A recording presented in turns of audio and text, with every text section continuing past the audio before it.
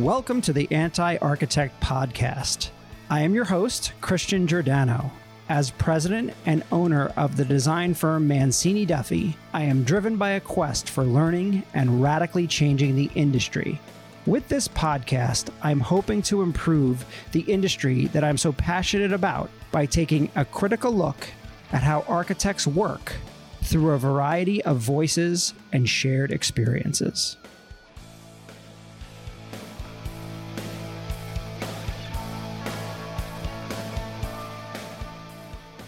Hello, Anti-Architect Podcast listeners. I'm excited to have Roger Krulak as my guest here today in our new studio on the Anti-Architect Podcast.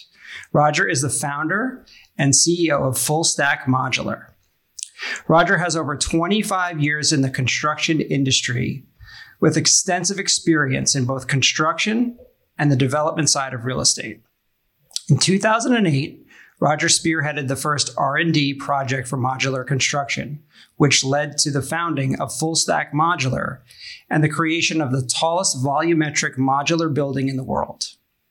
He is the recipient of Popular Mechanics Breakthrough Award in 2014 for his work on creating a high-rise modular process.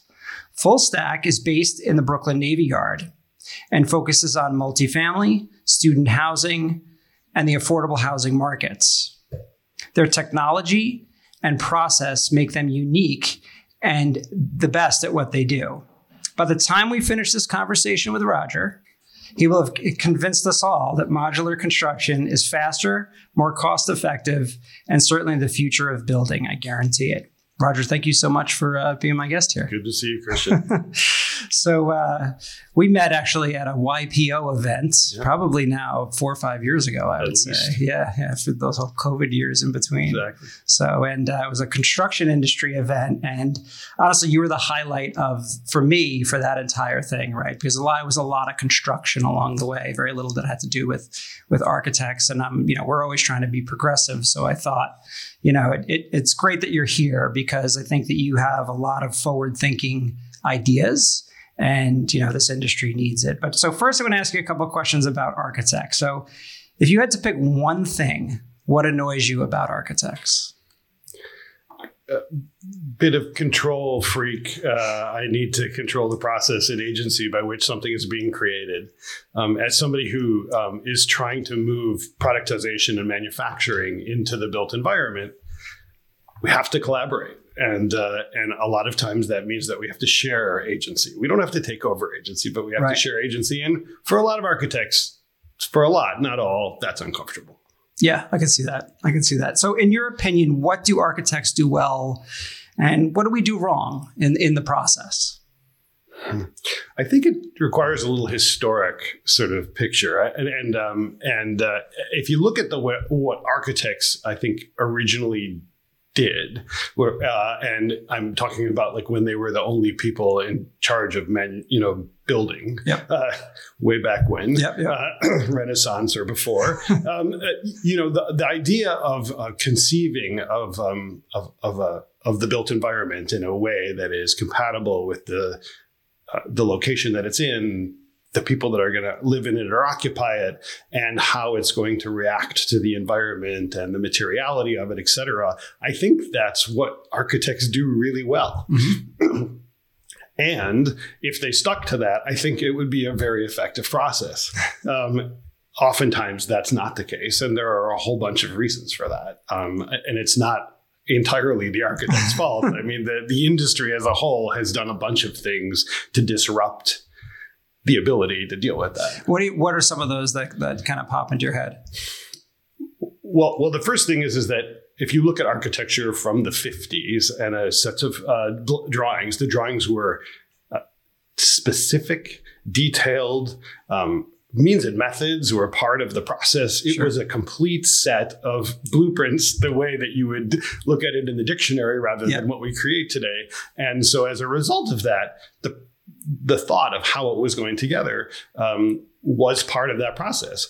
As development took over that process, what's happened is, in my mind, is that the architect is less and less involved in that. both because of the insurance industry and because developers don't want to pay for it. And architects hope to make their money in construction administration. All of that has moved to a point where it is less, in my mind, than schematic, usually even to the point where you get a building permit on something that is less than schematic. And now everybody else has to figure it out. Yeah. And so what's happened from a systems perspective, it has become dysfunctional, if not functional, and that's a double negative. I don't disagree. I think one of the other reasons too is that as architects, and it's one of the criticisms I've levied many times, is that we know how to draw, but we don't necessarily know how to build, right? And I think that's a product of the schooling at this point. Not that all the schooling is bad. There's a lot of critical thinking that's taught in school, but the actual act of building doesn't enter into that, right? And you end up with, and we have plenty of people here, you're learning on the job, right? You've got to learn as you go into the field. You've got to learn as you've made your mistakes, as you've drawn details that have absolutely no relevance to what's actually being constructed. And so there's that huge disconnect. Yeah. And it's a problem on top of that, I think. Oftentimes, because of schooling, because of architecture, because of and I've lectured at most of them. There's a preaching of sort of the design element of architecture, and oftentimes form before function instead of function before form really drives the process. Absolutely. I remember just about 2 years ago, I got a call from my lobbyist, and they sent me a drawing from an architect and said, could you do this modular because it's too expensive? And I hate that conversation anyway. But it was a deeply affordable assisted living facility in Canarsie, Brooklyn area. Okay. And it was designed like the Bilbao Museum, not the same architect, but it was designed like it was curvy, and it was, like the facade alone was probably more than they could afford to build the building for. Yeah. And to me, it's like, I love architecture, and I love, I love the aesthetic, come from a family of artists, but it was just totally not thinking about, like, these people, first of all, don't ever leave their room, let alone sort of the aesthetic of that building and the need for. So that's an extreme example, but there is that problem. So we have a need, and I don't think we should forget that we want to have an aesthetically pleasing space, building, environment. I love that. Yep. But you need to balance that. But aesthetically pleasing doesn't necessarily always mean extra expensive and curvy, and like we're in our new office here, and we did it for a good budget, and we stuck to our budget, and we made it as good as we could for that budget, and I think it turned out great. It doesn't, paint goes a long way. Yeah. No, look, there's lots of wonderful things, and there's lots of opportunities. It's just taking advantage of them where they make sense. Exactly. And being smart about it. Do you think part of the education or maybe post, in order to whatever, get licensed or get a job, do you think that architects should have field experience? Do you think we should bring that back? Yeah, no, I love that. There's nothing I like. I do think that that's a great idea, but I think there's even a sort of a more global idea, which you're seeing happen now, which is that the industry, in order to be continuously successful, modular or not, needs to move to a design build process where the team is chosen and the goals are picked, and the expertise that you need collectively is brought to the table in anticipation of a set of goals, whether that be cost, time, aesthetics, et cetera. And you're finally seeing that, both public and private partnerships. It's finally starting to happen. It's not big, just like modular isn't big yet, but it's getting there. Yep. And I do think I heard from a bunch of architects that run projects in California for universities that we're doing everything design build now. The team is, and they're coming up with mechanisms to try to get things moved along in an interesting way. For example, hiring the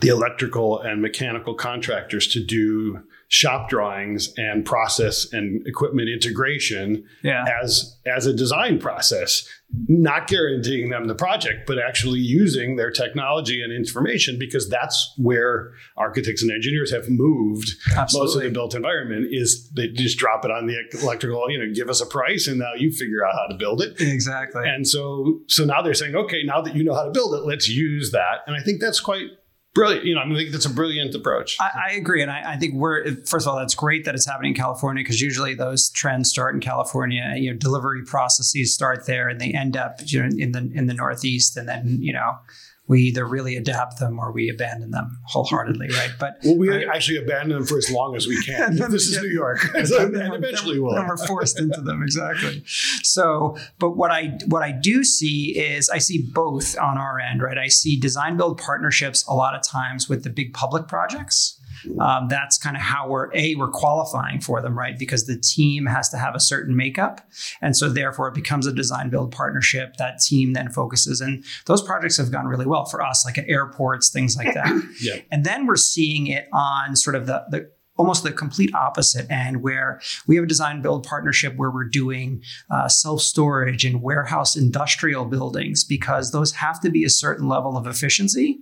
The contractors really know how to build them, but the landowners, developers, they want a little bit more design, right? They don't want this just dumb box, right? They want a dumb box on three sides and one side to be dumb. Right, exactly. So it's a little bit better than the next thing. So it's interesting. You see those sort of at the two extremes of things. So somewhere in the middle, it'll come together. So thinking about kind of architects and how we work, do you think there needs to be a paradigm shift, just in the way that we come at design in general? Oh, I think it's a necessity. I think that you really, in the design build process, the team is, much to my snarky comment about agency, the team really is the one that has to drive the agency. Like, let's take the set of parameters, let's all put them on the table, and let's, sort of have a design ideation process whereby we say, got to build it for this, have to have this much in it, have to use these kinds of systems, have to achieve this much sustainability. How do we do that? Yeah. And so, yes, I think that the whole process needs to shift to be valuable, right? To be valuable. But I mean, how many design? It's like the graveyard. How many design buildings are there out there that never got the word value engineered enough to be able to be built? It's true. It's delusional. It's true. Come on, like if you only have $200 to spend, don't pick a $200 square foot facade. Like, I mean, it's really simple math. It's not hard. And of course, it is much harder than that. But the reality is that if you don't drive the parameters to begin with. Yeah, but everybody has to be on the same team, including the owner, developer, whatever 100%. That might be. Because as a good example, we did a building up in Harlem where the facade itself was too expensive for the building. And actually the building, the budget for the building was not correct. There was no way we could, if we took the entire facade off the building and literally you just fell to your death, still didn't work. So it didn't matter what we put there. So right. it's everyone has to come to the terms of this like right from the beginning, or it's never going to work. And the urging I would have for architects is don't draw pretty pictures that you don't know how they come together and send them to the developers so that they get excited about them, and then you spend the rest of the process trying to let them down from what it is that they imagine. It's very true. I will say we're good. Knock on wood. We're good here about being realistic. That is one thing we've drilled into everybody is let's not get everybody excited and then ultimately have to, tail between our legs say, oh, by the way, you can't have any of this. Right. There's no worse feeling. So is there anywhere where modular construction is actually taught at the university level? There's several places. I mean, Ivan Rupnik in the University of Washington is a brilliant sort of MIT grad that has a whole system and process for modular education. There are modular sort of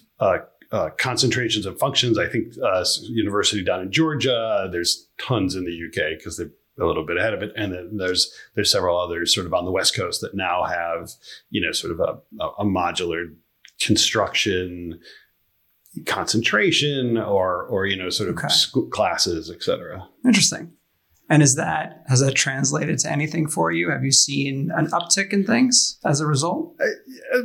I mean, there's a will and a goal to understand. Okay.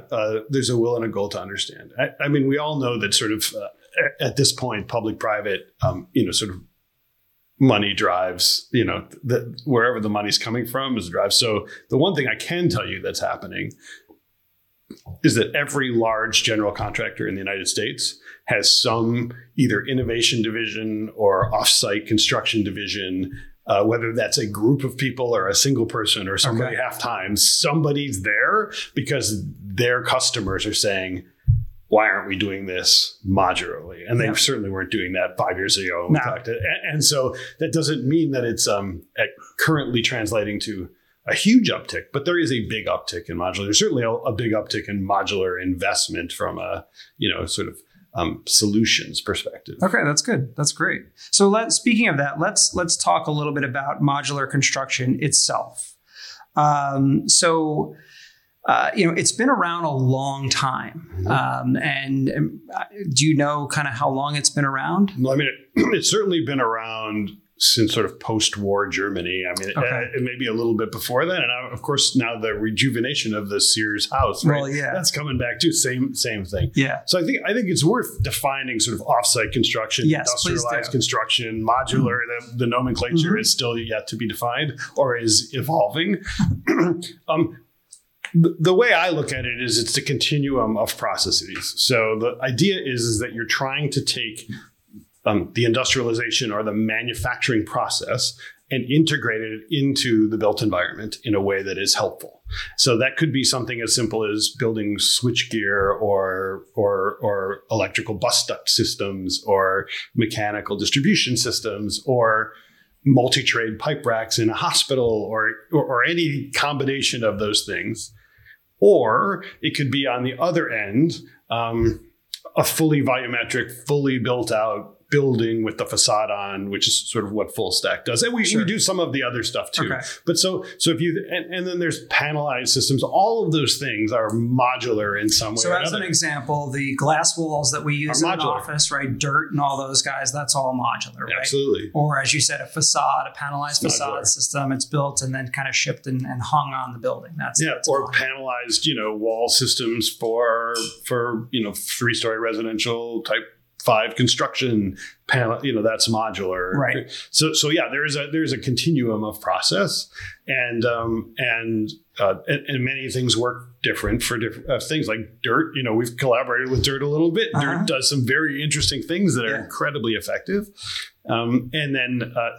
However, putting everything together in the factory, increases productivity, decreases the time on site, increases safety, all those things. Doesn't work for everything because the shipping size matters, which is the parameter that you have to sort of be sensitive to. And I want to get into that in a bit too, kind of all the specifics of a fully volumetric piece. So let's talk about traditional construction, right? Not all, but many projects in traditional construction come in over budget, not on schedule, especially right now with supply chain issues. Nothing's on schedule, but I think we all kind of realize that. And then not necessarily to the quality that I think, at least us as the designers are looking for. And maybe even, the general contractor will tell you, well, we don't have the tradespeople to do it. This is kind of, this is it. This is the standard. Yeah. So where on the modular side, what is that fixing?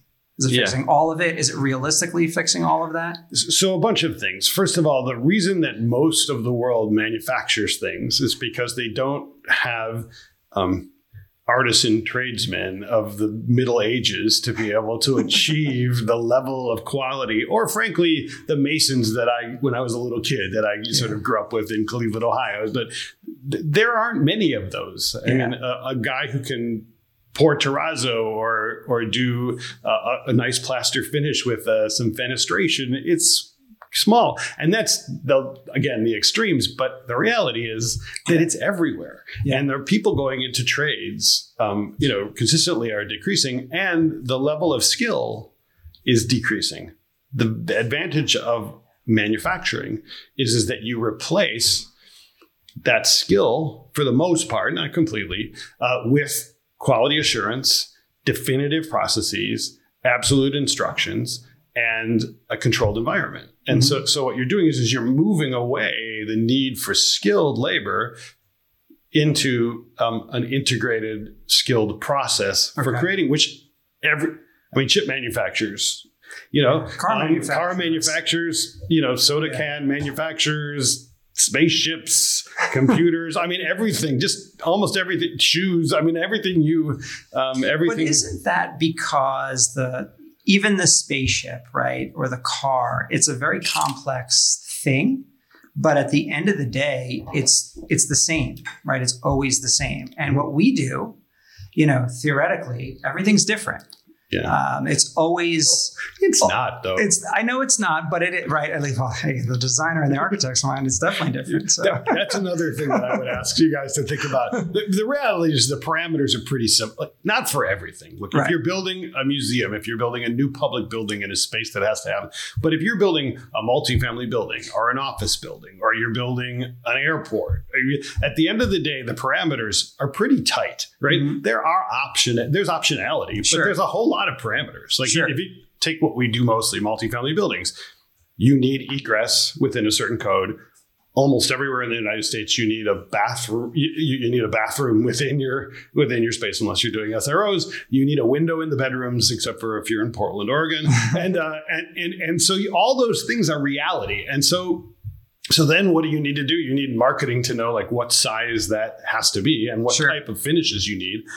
You're basically done. So how many differentiations are there? There's not as many as we like to think there are. And frankly, there's a lot of opportunity in the leftover parameters, but embracing those parameters rather than trying to push that envelope, both literally and figuratively, is just a waste of time. So it is mostly the same thing. And at the end of the day, it is. Like, you're not wrong. And I think it's funny that you say that, and I want to challenge you and say, no, everything's different, because that is part of my job, right, as the architect. But you're not wrong, and it's actually a criticism we have a lot of our own staff, right, is that why do we reinvent the pantry, if we're doing an office space over and over again? We start out as like, hey, we're going to design a brand new pantry from scratch, when the reality is that we have 99% of it that we've done literally thousands of times. We're changing finishes where obviously the configuration is changing, that kind of thing. But you're correct in that the bones of all of these objects, right? They are what they are. Yep. And so I never really thought of it that way. Yeah, well, let's put it this way. The architect really doesn't need to reinvent the wheel. I mean, maybe they want the wheel to look different. Maybe they want a different hubcap. But then it's round and it rolls. So if you think about architecture that way, and the reality is that manufacturing is also that way. Manufacturing is focused on continuous improvement. So continuous improvement can be we can build it faster. It can be that we're using more sustainable materials. It could be that that we don't have to do wet work, which we hate to do in manufacturing, but it could also be like this is a better looking solution. Sure. I'm going to just give you an example. Like, we in the manufacturing like to build our kitchens or our bathrooms, for that matter, as one set of lowers and one set of uppers, all built together. The advantage of that is you're not putting boxes together, which is a total mess. Yeah. But you can do that, and you can do that. You just put a forklift and you drop it in place, and it's perfect. Yeah. Right. And so that's just an example. So continuously improving that, having a pantry product that you improve time over time doesn't mean that things don't get better or can't look differently. Right. They're just productized. Right. And that's the difference. Right. So back to the idea of the trades, the trades. Mm-hmm. I have a theory as to why we've lost a lot of that in America, right? And just curious if your thoughts on this is that, at one point, you'd go to high school and there was the vocational arts, right? And even the way it was titled, the vocational arts, there was something about it. It's not called the vocational arts STEM anymore. Schools. And and so we've forced people away from sort of trades and force them to go to college, right? And not necessarily everyone needs to go to college or might want to go to college, but we've forced that down and we've taken the art out of a lot of things. And I'm just curious if that's kind of what you mean in terms of, losing that trade. I think there's a whole bunch of parts of answer to that question. So part of it is that yes, there's not a huge motivation sort of in our education system as sort of middle of the road as it is in the world. Then there is a drive sort of towards education, et cetera. But there also is, generationally, there's a quality of life sort of differentiation. I don't know many. I have lots of friends who've got kids who are working now. Mm-hmm. Not too many of them want to go to a construction site every day. I mean, they might go into the Army, or they might, become a pilot. But there's not many of them say like, I want to get up every day and at 6 o'clock in the morning and go stand on a construction site, get rained on. And so I mean, that's a fact. Like, you talk to my kids' friends, like none of them are probably doing that. At the same time, in the workforce in aggregate, there is a whole group of people who would really like to come to the same place every day in a controlled environment. Many have skills and they're, say, maybe beyond the age where they're willing to climb steel anymore, for instance. Mm-hmm. Or some of them maybe are working parents that want to be home at 3 o'clock every day. Sure. and can work nearby the house. Or they're not super skilled, but they're really good at following instructions, and manufacturing is an opportunity to do all of that and still produce, sort of high quality work without the level of skill that a sort of expert, carpenter is. It's funny. My great grandfather was a carpenter and I love carpenters. They're in my family.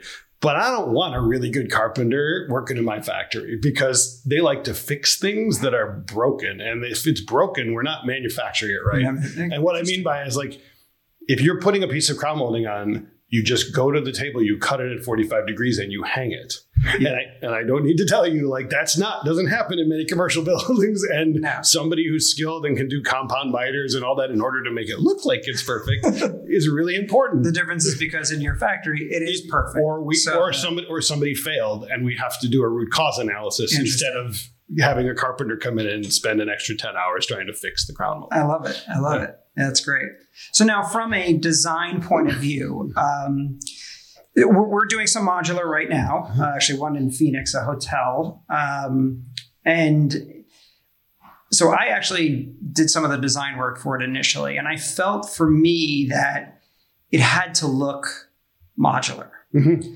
I'm more of a purist when it comes to design. I don't like tile that looks like wood. That drives me insane. I hate tile floors that look like wood floors. There's now these masonry. They look like railroad ties, but they're masonry. Those really annoy me too. So I'm a purist about materials. Wood should be wood. Masonry should be masonry. Stone should be stone. That kind of thing. So I felt that the design of this hotel had to look like it was modular. Okay. Not that it was, a bunch of, boxes hanging on one another. Mm-hmm. But there had to be, when you found out it was modular, you'd say, oh, well, that makes sense, right? Sure. That kind of thing. What's your feeling on that? Is there, because one of the reason I bring this up is that we also toured a couple other modular buildings. We went to one in Atlanta, which is where the client is. They took us to a hotel there and it looked like a Roman hotel. Right. But it was all modular. Right. It had this big exterior, like Gothic columns. Yeah. And I didn't like the architecture in general. So maybe that really sounds to me like based on your tonality, I'm sure you had more to do with that than it is. Exactly. Yeah, I was trying to be something it really wasn't. And then when I found out it was modular, I really didn't like it. Yeah. So I don't know. What's your feeling on that? Does it matter? I'm sure it doesn't matter to you. But what it doesn't. Well, a couple of things. We have a West Coast factory. So next time you're building something on the West Coast, let us know. It's not in Portland. But in addition to that, I think I'm sort of with you on things looking like what they are. Mm-hmm. But I don't think necessarily that it needs to look modular. I mean, there are value propositions associated with that, right? So I'll give you an example. Like we have a self-sealing facade. It gets installed in the factory and it's installed. So there is going to be a delineation on the modular space and the facade that's attached to it. And you can either embrace that or you cannot embrace it. But embracing it or not embracing it doesn't have to be sort of disingenuous. I'll just give you an example. Like you can build a facade that has very little fenestration and completely shows the rectilinear nature of the mod. Or you could do something that has more fenestration, maybe some shadowing and all that stuff. And then the shape of the building or the shadowing of the building becomes a focus rather than necessarily the delineation between the mods. They're still modular. It's not that they failed to embrace the modular. It's just that they choose aesthetically to sort of concentrate on something else. And I think that if done authentically, that makes a lot of sense. If you put 10 mods in and then you say, I want to run a big rain screen panel across all 10 mods, I think you're missing the point. And you're losing a value proposition. Right. But I think that there's lots of, and even if you look at, there's 4 types of facades on 461 Dean Street, and some of them amazingly just like the shadowing, it's sort of Escher-esque and it looks really good. And some are like, this is a mod.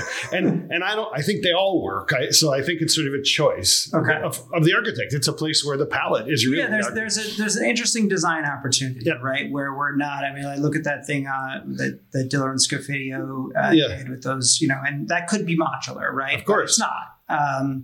And we can get into why, but I think there's an interesting design opportunity or a vernacular that you can explore that'll take us away from just kind of. Right now, I feel like there's a lot of buildings that are just trying to be different just for the sake of being different. So maybe, again, going back to the purist, there's a reason why it's different. Yeah, no, and I think that there is, like I said, if you work within that, the opportunities are there if you embrace them. If you try to hide them, per your point, like I have this real wonderful wood floor that's ceramic. It's not a wood floor. It's the same kind of thing. I have this wonderful modular building and I really played up the sort of shadowing and the fact that it had southern exposure more than I did that it has sort of incremental spaces. That works. Makes sense. Yeah. So tell us a little bit about yourself. Like, where did you grow up? What did you want to be when you grew up? I can't imagine you're a little kid thinking, I want to build modular. I don't know that that's not true, but I don't know that it's 100% true either. I grew up in Cleveland, Ohio. I grew up, my great-grandfather, who I didn't know, was a carpenter. My grandfather was a carpenter turned executive and ran lumber yards and then the development company. So I grew up around that. My father was a developer. So I grew up, grew up in that space. I was an assistant superintendent at a couple of years, 16 years old, carrying 3/4 inch plywood up ladders. So I was indoctrinated into construction. And then, of course, having worked for a development family, sort of worked in that space. So I did that. And then I built data centers. And that's really, so I evolved from a construction company, carpentry based for obvious reasons. And then joined a partner and built data centers. And it's where I learned all about electric and structural capacity and mechanical distribution and all of that stuff, which really drove the system that we created to build modular buildings. But you didn't go to college for that, right? I went to business school. I studied organizational psychology and management. Although I often say in this business, I probably should have done veterinary medicine or zoology or something, but I didn't. But I'm a hack. I'm impatient. It's something I work on, but I am impatient. I don't like standing in line. I don't like wasted time. I don't like wasting other people's time. To me, the process of construction, as wonderful as it is so broken from a process perspective. And we did an amazing thing, starting in the Middle Ages, we did an amazing thing by delineating the process of creating a built environment into sections, CSI sections now, or master spec sections. That's totally disorganized from a process. It's just like parade of trades, call it whatever you want. Yep. At the end of the day, it's not organized in a way that makes sense. Yeah. And so you spend a lot of time trying to figure out how to organize something that is disintegrated by its nature. cost overruns are part of that process. And we talked about some of the other sort of endemic systematic problems. So it left me feeling like, why, what's going on here? Like the carpenters do 25% of the work, but it's done in 6 visits or 7 visits or 8 visits. Like that doesn't make any sense. Like how could that possibly be? So what can we do to move that along? And it left me sort of thinking like, why aren't we doing what everybody else do? And there's another and. To be fair, my grandfather in the 70s was involved in with Forest City and a guy named Tom Dillon, who was a genius of his time, who created one of the 3 systems that were utilized for Project Breakthrough, which there's a book on now from St. John University, which was assisted living, affordable assisted living facilities. There are 8-story concrete modular buildings that were incredibly efficient. And so it has always been in my mind, like, why doesn't this work? What happens? And it was concrete, and we could get into sort of materiality conversations, but it'll geek out and make everyone gloss over. But the interesting thing about that is that the original sort of center piece, which was a concrete core that had all the mechanical and electrical run in it. This is in the 70s. Running in it, and Tom Dillon called it the heart module. Okay. And it literally, everything was distributed there. So you just put in the kitchen cabinets and boom, the piping was there, and you put the heating system in there. It was all right there. And in the last 2 years, the one who created those heart modules and the concrete formwork precast solutions for that was Clark Pacific. And now Greg Otto is now working at Clark Pacific. I don't know if you know Greg Otto, but he's I know he is. Yep. Fantastic guy. He's working with Clark Pacific to do a modular sort of precast manufactured walls solution using the very system that was created sort of in the 70s for that Project Breakthrough. Obviously evolved, so. That was a long answer, but that's sort of how I got sort of involved in And so how did FullStack Modular come about? So I was working at Forest City, and Forest City bought Atlantic Yards, which is now called Pacific Yards, and it's sort of funny, but there was a need to build about 6,500 affordable units.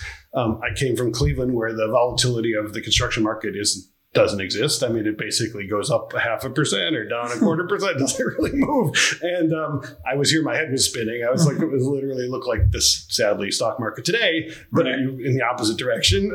And so there's no way we're ever going to be able to do this. And I went to Bruce and said, look, let's do something that's been done before, but let's figure out how to do it for high rise, for density in New York. Okay. Like, I'm not sure you can do it. And we went to Europe and explored it. There. We saw them do it. They only built one tall building and just 25 stories that's still there. Now they've built 2 buildings that are taller than 461 Dean. And of course, Singapore has built in 56 and 40 and 56 story buildings, but at that time had not been done. And so that was sort of like, let's solve a problem.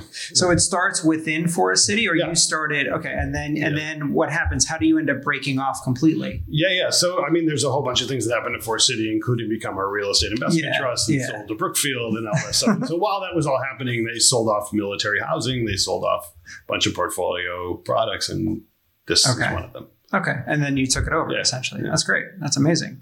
And so, you guys created the tallest volumetric building in the world, or at least now in North America. It was in the world at the time. Yeah. But it looks good. I am so excited that they keep breaking. I mean, the tallest building thing, it's sort of a little reminiscent. It's a little reminiscent of San Gimignano. If you know the story of San Gimignano, it's a little strange, but it's also exciting, right? Yeah. Because it's a big deal to build a tall building out of boxes that go together. So let's talk about your process. What makes FullStack Modular different? what do? Let's say the architect comes in and they have this idea, whatever, they worked with the client, they're going to build an apartment building, and what happens? Right. Well, hopefully they call me when they're going to build an apartment building To start, and I know what the parameters are. So what are the parameters? Let's maybe start with that. So to me, the question is what's the value proposition? So the value proposition, the idea is to move as much of the work into the factory and the controlled environment that you can, and to eliminate as much work on site as possible. So one of those that's one of the parameters. And that drives a whole bunch of decisions related to how big the rooms can be and how big the modules themselves can be, et cetera. So our mod max size is what can be transported on a truck, which is 16 by 58. But our mods are never that size. But that's so if you think about an apartment in New York or most parts of the country that are dense urban environment, living space needs to be somewhere 13 or 14 foot wide rooms that are somewhere, and if you're an apartment, you have windows on one side, they can only be 32 feet deep max, but they're usually 30. Mm-hmm. And if they're micro-units, they're 25. Right. So you're, the parameters are fitting exactly what you would do anyway. And then our mods carry the hallways on one side and don't carry the hallway on the other. So that they go together. Okay. And then you're trying to design buildings so that the breaks between the rooms are breaks in mods, and which isn't complicated. It's just thinking, right? Yeah. So if you imagine that, in your living room, you have a doorway to your bedroom in the right location, that can be a mod to a mod. Okay. For instance, but if you want a living room that's 30 by 30, you're going to have two mods come together, and then you're going to have to finish all that interfaces between them, which is moving work to site. Doesn't mean you can't do it. It means that you should limit the places that you do it. Okay. It's a value proposition. Right. Maybe it ends up on the corners, things like that. Of course, or if you're building luxury condos and every living room wants to be 30 by 30, but just make sure all the bedrooms, all the bathrooms, all the den, all that stuff is not. That works. Yep. Okay. And obviously, the more efficient you want it to be, the absolute less you want to do sort of on-site finishing. You want to install, trim that's already been cut in a doorway. Right. You want to install bathroom subassemblies. The other thing we do is our plumbing. We try to get our plumbing towards the hallway so that we can do completely finished mods and all the connections happen. Okay. Vertically and horizontally in the hallway. Okay. Which makes sense. What's different about us is that we put the facade on in the factory, and it's self-sealing, so there's no work, no scaffolding needed on a building, nothing. It's just literally ready to go. Okay. That we do full mechanical, electrical, and plumbing distribution. So you get all the pieces and parts to put this building together from whatever it sits on till the top of the building. Okay. And then the other thing that's different about what we do is that our structural system is part of our system. Okay. So you don't need a concrete core to tie to. You don't need to drag. And we've designed seismically for California. We have 2 projects that are approved there. You don't need to drag that stuff back to the concrete core because the system has that built into. So they are literally boxes or modules that are sitting structurally one on top of one another. Carry their own gravity load. Okay. And then seismic and or whatever force you're other carrying. Do they get bolted together? Just bolted. Yeah, no welding on site. Okay.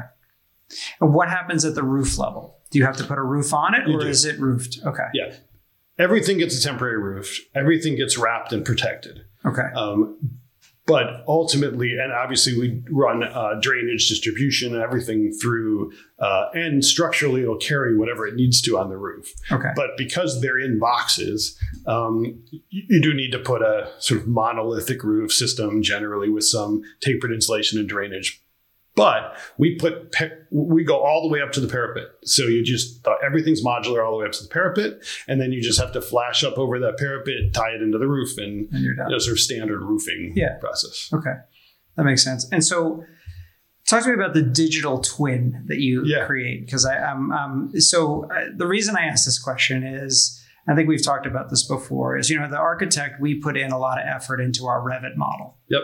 And at the end of the day, when it's all said and done, we take all this 3D information that we have all worked out, and we flatten it out and print it on a bunch of pieces of paper. And at this point, we don't even print it on paper. We just email it to the contractor, and who knows what scale it gets printed out at and what happens, right? So you're creating a digital twin essentially of the built product that you're doing. Yep. Is that coming from the Revit model with the architect, or are you essentially scrapping what we've done and starting over? So most of the time, we just ask the architects to do stuff in 2D because we have to. I mean, this is some exciting stuff going on. So because we have to then use the parameters that we have to use the libraries that we use, we have to use the products and the SKUs that are in our process in order to do it. Mm-hmm. Years ago, which I'm trying to revive, we actually created a template so that we could give the architect a template to make sure that the layers are correct and that the nomenclature is correct and that the labeling is correct and that we could probably do that. Now I'm seeing, because I talk to, 25 architects a week and engineers, I'm now seeing companies like a mechanical engineering company I talked to last week that says, we're willing to take things to level 400. You can give us your template and we will build within your template. That's sort of new. Okay. But I do think it's going to get there. And the technology, is just gets better every day, right? So I do think that the continuum, the promise of a continuum does have merit, and it will get there. It's not there yet, but it will get there. And we do run into architects who are understanding enough to sort of be able to figure out and spend the energy on how to BIM integration. But usually what happens now, which is not what I like to do, by the way, because I don't like to waste time, is like we do whatever we need to do to get a permit, and then we take over as integrator, and we just So where it works for us in terms of taking actual, let's call it 3D elements that are the real thing that we're going to use, is it works really well when it's a repeat client of ours that we know this is definitely what they're going to do. Yep. So it works in restaurants. Yeah. So we do lots and lots of restaurants. Mm-hmm. So for those restaurants, the kitchen equipment is the same by the same manufacturer. The bar equipment is the same by the bar equipment. And we're able to use that and utilize that. And then for us in the technology, we mock it up in real world, in virtual reality, and we figure all of that stuff ahead of time. It works wonderfully with the client because it is literally what they're going to get. Where we have issues is when we start using generic things, right? And it's to be decided later, or it's whatever's going to be cheaper, right? Or whatever's available. Right. And so that's where you get into that issue. But I would love, and I think we've talked about this, is at some point I don't want to have to do construction documents. I'd rather give you the model. And you don't, the architects we work with don't do construction drawings. They do sort of permit level drawings, whatever that is. And it's generally not construction drawings. And that's the end. It's right? Design intent. At the end, you give us the design intent, and then it's a switch, and then you are design assist to us creating the building, and you're going to do exactly what we're doing all along. Say, please don't put all the bricks in those locations. Then you're going to say, it really just looks horrible if you have the doorway and the of the bathroom to the kitchen. We should really change that. It would be that kind of those kinds of interfaces. So it switches. It would be nice if it was one process and it was integrated and integral. And I do think it's heading that way. But even all the hotel, and we're building 2 hotels right now. But the hotel world, who could easily be parametric because they're built. They haven't even adopted sort of it's silly. It's like, come on, it's a hotel room. Like, we reinvent the hotel room every day. Every day. It looks exactly the same. We have different sites. Come on. So you might have to redesign 10% of your rooms because you lose a foot. It's absolutely great. Everything else, it's exact. When I tell you, we start from scratch on every hotel we do, and that's usually at the direction of the client. But they are focused, Citizen Emmett's finally sort of focusing as many hotels as they've done, and applaud their sort of focus on modular. They're finally embracing the idea that they should really all be the same. Yeah, not just look the same, but be the same. And that's where modular, the modular value proposition. Yeah. How has your process changed since the beginning of FullStack to kind of where you are now? I'm a little less tolerant Although I was pretty intolerant to begin with. I sort of joke about that, but I just the only way that modular really works is in a design build process. So the conversations we have is, I like to do this modular, blah, blah, blah. And I'm like, great. Can we collectively come up with a team? Can you identify the parameters with which we want to agree? And then let's work together to get that done. Mm-hmm. I don't do anything else anymore. And that's what's changed. I used to get 12 sets of drawings a week that says, could you modularize this? And then I felt like, the magician with a big wand and a hat and say, oh yeah, it's going to get cheaper because we call it modular. It doesn't really work that way. So what do you say to the guy who says, that's ridiculous? I can have a framer there, all my materials, and I can build 10 times faster. I can knock that out. I can put up the sheetrock. I can, do whatever. That's ridiculous. And I can save money. What do you say to that? Fantastic. Good luck to you. I mean, look, at the end of the day, you have to hear that all the time. Of course. And I think that's fine, because honestly, why are you coming to talk to me if that's the case? Right. And the other thing is that, like any manufacturing, the repetition of the process, which would say, is where the value proposition comes. Mm-hmm. So you have to embrace the idea of using something over and over again, at least to some level. It doesn't mean the finishes have to be the same, or it doesn't have to be the same building, but you the same bathrooms. I pick 3 bathrooms. Same. Let's have bedrooms. Let's have a small bedroom and a big bedroom, and make it. And if you take all those pieces and parts, and then there's a value proposition, and we can build it faster, and we can give benefit to the end user. Mm-hmm.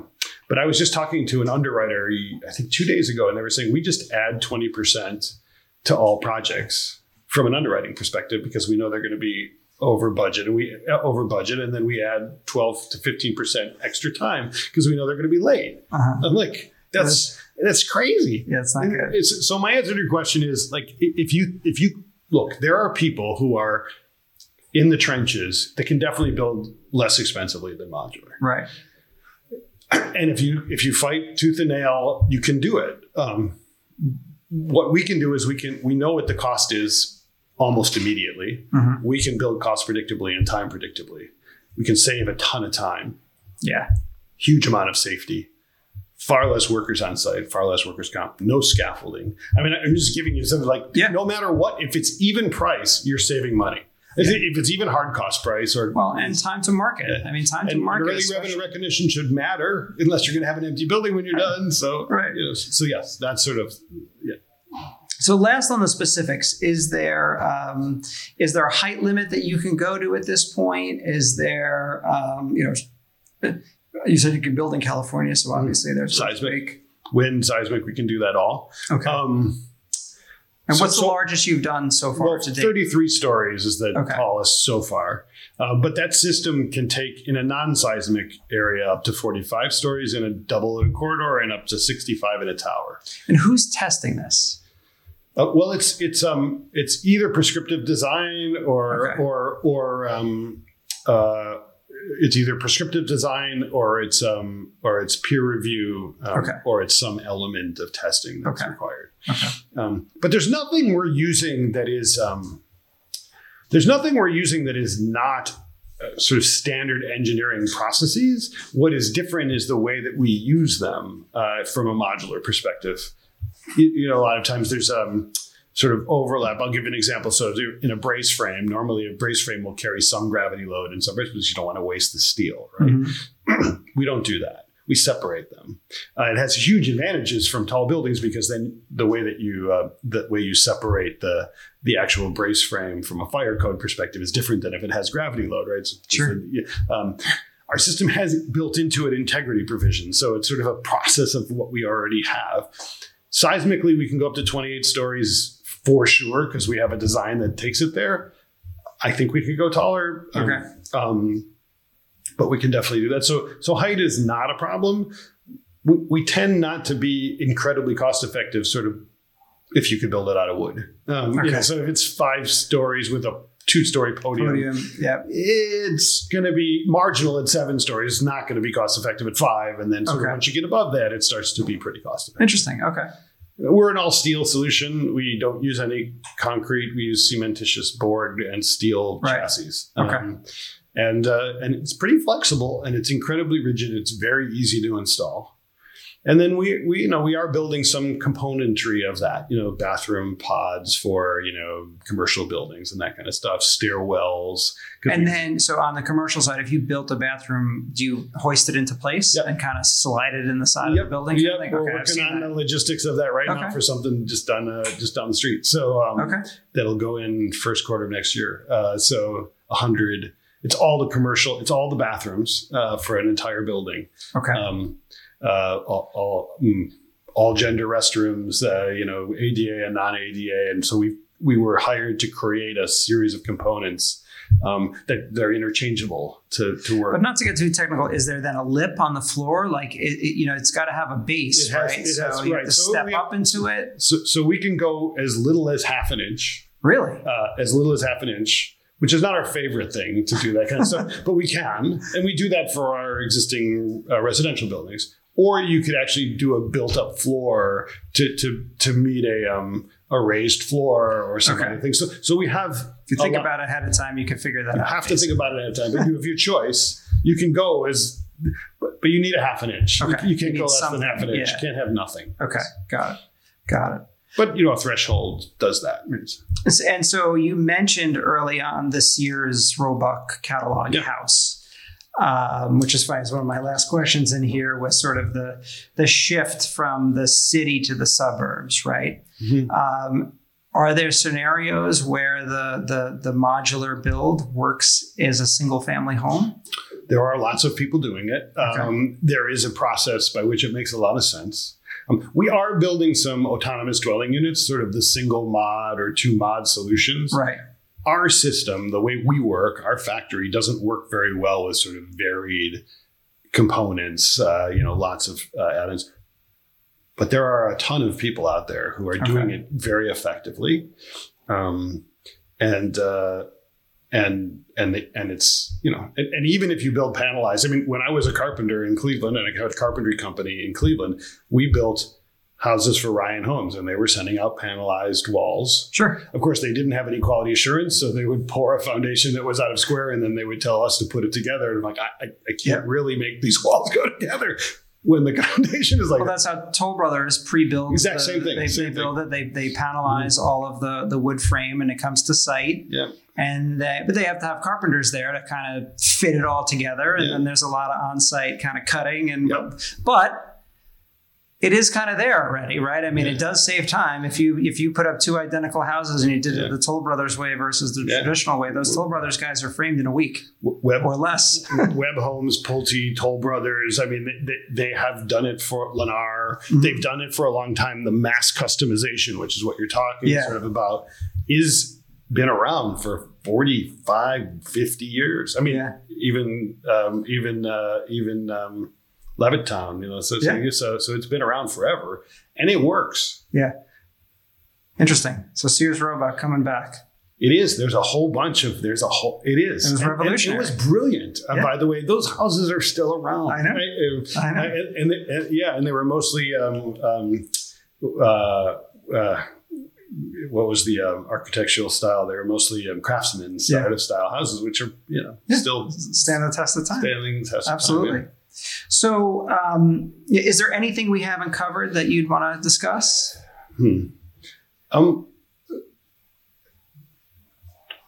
Honestly, I think we've covered a lot. Our space, earlier mentioned sort of our space is mostly, residential, multifamily, student housing, and hotels. Hotels fit the exact same bill per our conversation. Makes sense, yeah. But as I said, sort of componentry, if you think about 70-story towers in a city, if we build all of the fire-rated stairwells in a factory, how much time and money and space do you save? Yep. Same thing with elevators. Our tolerance is, less than an inch. We're getting to the point where hopefully we're going to be, we're talking about installing doors in the factory. So if you think about all the time that you wait for an elevator once you've topped out a building, imagine if it's less than 2 or 3 weeks. Yeah. So all of those things are added values, no scaffolding, added values to the idea of modular, volumetric modular construction that is really good and the neighbors. No neighborhood disruption. It's true. Yeah. There's much less noise, I would assume. And there's got to be a green component to this, right? There's less waste along the way. You're planning every little square inch. There's no... very tight envelope, as sustainable as you'd like to be, as little carbon footprint as you like. I mean, modular begs single source of power. So electric, all electric. I mean, even 461 Dean was all electric. And everybody was worried about it. And now, of course, now you can't even get gas in New York sometimes. But at the end of the day, if you're going to be sensitive to the environment, you'd like to be able to use your Tesla or your Rivian to cook at night when everybody else is cooking, right? So you think about that and the ability to have diversity of load. Now you know the data center value, because if you're having diversity of load, you can do that by having it all be one thing. Yeah, amazing. Well, thank you so much for being the guest here on the Anti-Architect podcast. And, thanks for helping push the industry forward. I think it's a good service that you do just in general, but then obviously the quality of your work and everything that you're doing. And I hope we get to work together more. Likewise. Likewise. Thanks, Christian. Yeah, it's always good. Is there anything, to see and read more about Roger and FullStack Modular, you can visit their website. There's tons of videos, by the way, with Roger online. Probably some of the similar lectures that I saw you give. And is there anything, you want to promote social media wise or? I will look out for announcements in the next month. There's a whole bunch of interesting stuff that FullStack is doing in cooperation with a bunch of people, and we're super excited about it. So and of course, like I said, we're on the West Coast. So if you're hearing this from California or Arizona or Oregon, you want to build some of this stuff out there. We're operational in Portland, Oregon. Awesome. Well, thank you again. I appreciate it. Thank you. Appreciate it.